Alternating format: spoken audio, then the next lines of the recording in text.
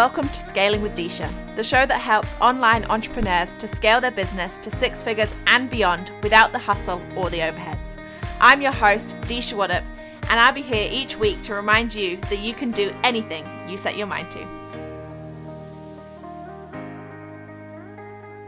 Hello and welcome to another episode of Scaling with Disha. I am so excited that you're here, and today we have Anna, and Anna is amazing. So Anna has been described as a Renaissance woman, and working with her, it's easy to see why. Her insatiable curiosity combined with experience in different disciplines has fueled her creative mind, and her infectious energy spills over into everything she touches.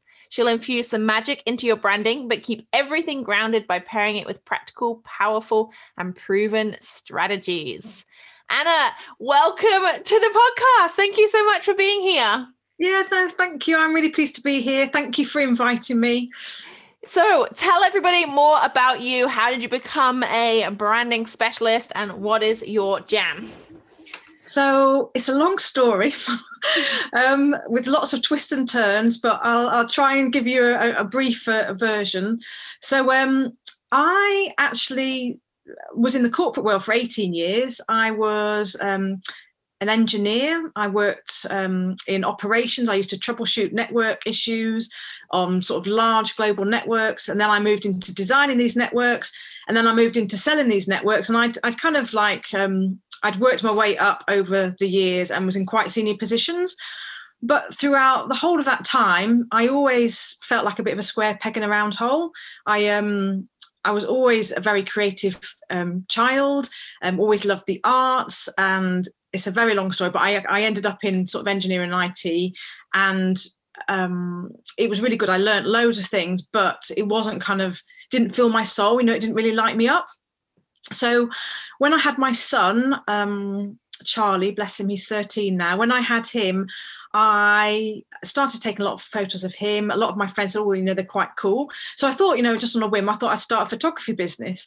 So I went down the local baby clinic, put some flyers up, went back the next week, and I got my first clients. And I was growing that business, learned all sorts about marketing and how to brand myself, how to stand out, against the other photographers in the local area. Loved it. I was really enjoying it. Unfortunately, Charlie's dad and I split up just before Charlie turned 2. I went back to the corporate world. I think once you've had your own business, it's really hard, to go back to working for somebody else again. So my entrepreneurial dreams were calling, and I left again in 2016, and I've been running my business, full time since then. And I started off again actually doing the photography. I was doing a lot of family shoots at the time. And then I was going to a lot of networking groups, met a lot of women there who wanted shoots, personal branding shoots. And when I kind of was taking them through my pre-consultation and chatting to them about, what vibe they wanted to create, what their look and feel was, I kind of discovered that they actually hadn't kind of gone through a branding exercise. So I found that I was helping them with their branding and with business. And I fell into doing personal branding shoots, which then evolved into doing, the branding, the whole branding. So looking at their copy, looking at the imagery that they use and the photography. And yeah, the more I learned about the subject and the more I worked with clients, I just thought, no, this is it. This is the thing that I really love. It combines so many different things that really light me up. I love how you just went, I'm just going to create a photography business on a whim. Go down and stick up a poster and see how it goes. Yeah, I know. It's, I sometimes think a lot of people, we can overthink it. And I do. I'm guilty of overthinking things too. But it can be as easy as that. It can be as easy as just, you have a skill at something. You go where your ideal clients are. My ideal clients were mums. I went down the baby clinic.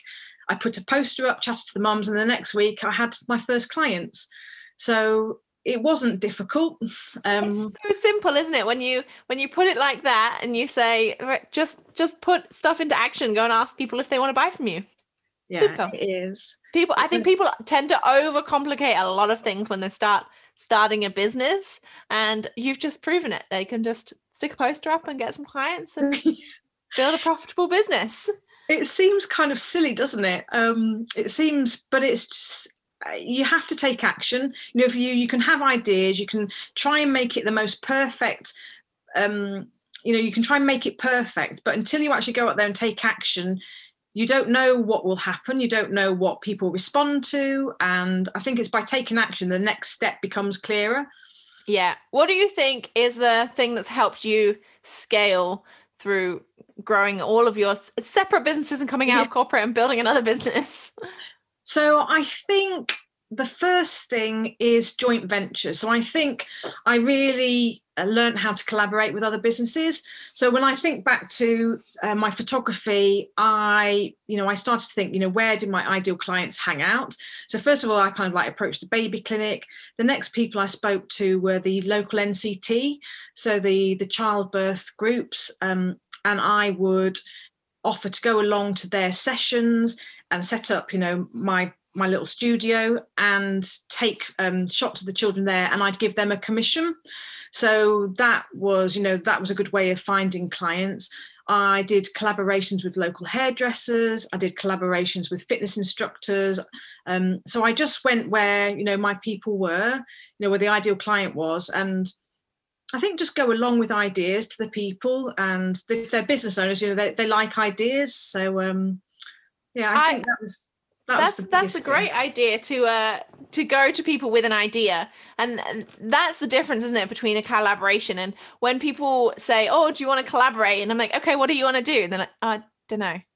That having an idea of what you want to do together before you even approach them is probably one of the key things to knowing whether they're going to say yes. It's got to be a win-win for both, I guess. Yeah, exactly. I think that's exactly what I was thinking. Try and make it a win-win for them. If you've got an audience that you can bring to them, so it's helping promote both of you. Or if it's not helping promote both of you, there's cash, there's they get commission for helping you. So I did a lot of work with nurseries and schools, and they would always get, commission for me going along and doing my photography in their places. So has it ever gone bad for you doing a collaboration? No, I don't think bad. I think maybe some of them didn't turn out as well as I'd hoped. Mm-hmm. And then it's kind of a learning curve, what didn't work, what can I improve, what could I do differently? But none of them, I'd say, none of the relationships that I had, I was growing with people, none of them turned bad. It was just a learning curve really on how I could do things differently. And also what I liked, because, some of the collaborations I found more enjoyable than others. And I kind of narrowed down, my ideal client who I'd like to work with more. So no, it was all good, really. Nice. And what do you think, something else that helped you scale over the years of growing your business? What's made a difference to you? I'm just thinking, I did make some notes. I'm going to remember. Mm-hmm. I think one of the things you hit on quite quickly is you can have one-off services, and it's a lot of effort to go out and find clients, and you sell the service and it's great, but you want to kind of be thinking about your cash flow, and it's really nice to be able to sort of create some predictability with your cash flow. So with my photography business, the things that I started to do was a shoot aimed at pregnant women. So I would do a bump shoot, and I would package into the bump shoot that they would have a newborn shoot, and then they would have a first birthday shoot. So, once you've got the first client, you've got them for the year. Yeah. And you can set the payments for the different shoots at different points during the year. So you have some predictability. That's a fantastic idea. I've never thought of photographers doing that, but what a brilliant idea. Yeah, I did scratch my head a lot to try and create some predictability. So another thing that I did with my personal branding and sort of corporate shots, because I did a lot of work with corporate clients too, I came up with a kind of a PR package, because when I started working with the clients, they initially called me in to do one kind of set of work. I did some headshots, actually the headshots for some publicity for a magazine, got chatting to them. I ended up doing the headshots for the whole company. And then I went back with, a PR package where they could call off, they'd have a set number of shots over the year, and they could call off the shots. So it was, again, that I knew that, and they, it was a fairly big company, so I knew they'd be calling off a shot every month. And, you get a few of those companies, again, you start to create some predictable income. So do you think that there is a market for remote work in photography, or is it very location specific? As the world has gone over the last year, do you think that's made a massive impact in the photography world, or has it sustained online? Yeah, I think some photographers have gone down the route of doing online shoots. I chose not to. I didn't want to for a few reasons, mainly because I didn't think I could get the quality that I wanted for the people on online shoots. And also I was taking my branding work that I was doing with clients online. So I was very focused on building up my branding side of my business when COVID came along. I think there'll always be, we've got the internet. We live in such an incredible time. I think there'll always be opportunity to do, shoots online. Personally, I'm not a huge fan of them, but they work for some people, and yeah. Yeah, I know you've traveled for shoots as well. Do you travel often for shoots? Is that something? Yeah, I mean, this was something unexpected. This is the amazing thing about growing a business. You just don't know where it's going to take you. So I think. I with social media, photography is great because you've got some very visual things you can share on social media. So I had a lot of people see my photography and then approach me for projects. I had one lady who runs, she's quite incredible. She's got a few businesses actually. She's a dentist, but she runs a travel business too. And she loved my work, and she asked me if I would go to Romania, and she wanted some photos of Romania and different places that she took her clients there to create, marketing material. So I went out to Romania twice actually and did some work with her, some photography work, and got to travel around Romania, and I got to take my son with me. Wow. I've had shoots out in Nice, in France. I've had shoots out in Lanzarote. I've had shoots in Hungary. So yeah, I've got to travel. It's pretty cool. Yeah, that sounds fantastic. I'd love an excuse to travel. I think I went and met a client in Cambodia once for a yoga retreat. That was quite cool. Yeah, no, that's. But that's as frequent as my traveling has gone once for a client. That's it. It's exciting. I think it's exciting. I think we can do so many things, because we have clients all around the world. We can talk about that we're running a retreat somewhere, and like where we want to go and have a retreat. Perhaps we want to go and visit somewhere, and then we can promote it and get people there. And it's exciting. I can't wait for everything to open up again, really, once COVID's finally gone. Yes. So what do you think people can implement in their business to help them scale? So I think first of all, I think with branding, I think a lot of people perhaps are new to business may think that branding is your logos or your colors. I think you really have to stand out online. And I think it's not just your logos and your colors. You have to make people feel something. So I think, if you think about someone that you admire in your field, what would you describe, how would you describe them? Would you describe them, with their colors, their logo, or would you describe, how they make you feel, the impact they have, what they stand for? And so I think branding is really about creating a feeling, it's creating a connection. And obviously you can do that with, the words that you use, and you can do that with the imagery you use, whether that's written words or whether that's spoken words, and you can create a vibe really. So I think branding is one way of, standing out online, and you do that with your words and your imagery. How do you pick your imagery or words that you use for your branding? Is it something that you just come up with at the top of your head, or is there a process that you take your clients through that people can start to sort of think about? Yeah, so I do have a process. As you might see, I've kind of like birds are kind of my thing. And so I take people through a 3-stage process. The first is called your flight. And we kind of really look at, the mission, what you want to create in the world, what your values are, what lights you up. And then before we start even looking at anything else, and then the next section is, and we look at your ideal client, and we look at, who they are. really important thing I would say is thinking about, psychographics when we think about our ideal clients rather than demographics. A lot of people will look at creating something around a demographic, so their age or their gender. I think psychographics, really understanding, what they're thinking, what they're feeling, what they're doing, or before working with you and after working with you. So we look at all of that. Then we look at your visual identity, which I think is your plumage. So we look at, the colours that you use, and there's all sorts of psychology around colours. It's fascinating actually when you dive into it. And then there's fonts, and the fonts you use. Oh God, there's so much research being done on different fonts and the feel that fonts can have.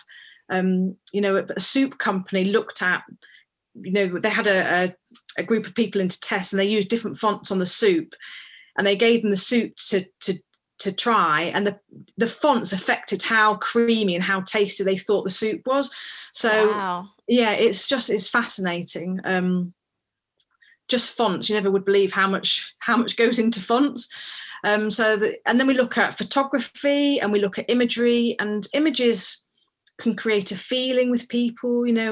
I think we try to narrow down, what feelings you want to create with people. Do you want to create an energetic, warm, lively feeling? And then we look at imagery and colours that can go with that. Or do you want to create a calm, peaceful, safe place for people, to come into your world with? And then we look at imagery and words. And so it's kind of using everything that we have at our disposal to create this feel, this vibe, so people coming into your world, that's what they feel when they come across you. I love the way that you take that through on stages and take people through those different things and that you've named them after birds. Yeah. Oh yeah, I forgot the last one. So it's your song. So your song's the final stage, and that's all about your message, your messaging. It's your copy. It's your brand vocabulary. It's your brand stories. So it's, yeah.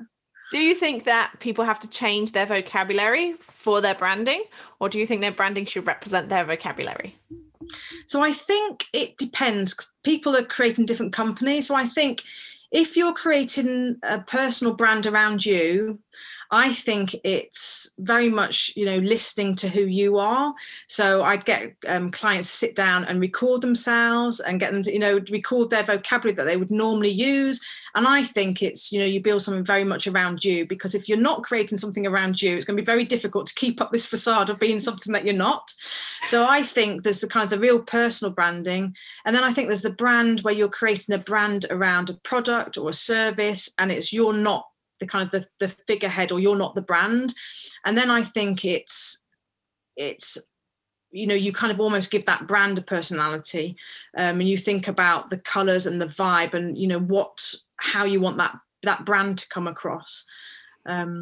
So that's really powerful, actually. I think when I used to work in digital marketing agency, and we had all the variety of different clients you're creating content for and putting stuff out there, and knowing the different individual personalities of each brand before you start to create that content for that person. And I wouldn't create content for multiple people in 1 hour or 1 day even, because I'm like, I'm in that headspace now of this particular client. I'm like, I've got to create this content because I'm in that headspace now. Whereas if I was to flick between the two, I often merge the voices and the branding behind it, and I'm not in the right space for those different brands. Yeah, no, completely. So I think it's really good to have like a brand blueprint. So I create a brand blueprint, if I can get my words out for people. And it's really useful for them just to have everything in one place, but also they can then give it to graphic designers, or they could give it to copywriters, they can give it to photographers. So, if you're working with a few different people, you can keep everything, coherent. So if you are somebody who's, like you say, working with a few different clients, is have the brand blueprint, the brand voice and everything in front of you, and read that, before you kind of get down to doing work for them. I like the idea of a blueprint. I know there's when you're working with designers, they're like, oh, I'll give you a mood board or a design board or how to use the logos and that sort of stuff. But a blueprint where it goes into the voice and the language to use, that would be awesome. I haven't seen a lot of brands do that. So that is really powerful. Yeah, no, so it's that exactly. It encompasses everything. So it includes the mission statement, it includes I use brand archetypes with clients. So it includes your brand archetype, it includes your mood board, it includes your briefs to photographers. It includes everything. They're cool. I love putting them together. Yeah, that sounds like a fantastic idea. I'm very intrigued by that. That's cool. So what can people do to work with you? How can they get in touch with you? So they could go to shakeyourtailfeathers.com.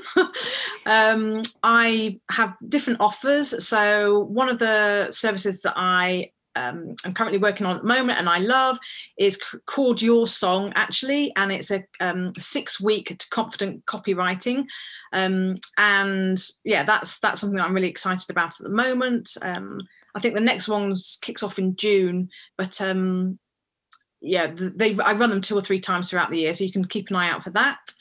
Fantastic. We'll drop the links below. So I have my random fun questions for you. So what do you do for fun? So I love nature. I'm a bit of a tree hugger. I like getting outside. I like walking. I just love being outside. I've become quite a geek over lockdown. I've got really into foraging. So foraging mushrooms and different plants that I can eat. So I love being outside. And what does freedom look like for you? Oh, freedom is being able to follow my creative passions. So I've got lots of things that I'm passionate about. So freedom to me is financial freedom, which gives me the time and the space to follow the things that I love. And what is one huge personal goal that you want to tick off? Yeah, so I'm also an artist, and I would love to get my art into White Walls galleries. So they've got a few galleries across the UK. I did approach them a few years ago and I was rejected, but I think I've progressed since then, and so I'm going back to them, and so that's one big thing for this year I'd love to achieve. Yes, that would be amazing. I'm excited for you to tick that off. Yeah, thank you. All right, well, thank you so much for joining us. Thanks for coming on, and we'll drop all the links so everybody can check out Anna below. We'll see you next week for another episode of Scaling with Disha. Bye. Thank you so much for tuning in today, and I really hope that you genuinely learned something from today's episode. If you found this episode useful, then please hit the subscribe button and leave us a review. I personally read each and every one. Until next time, bye.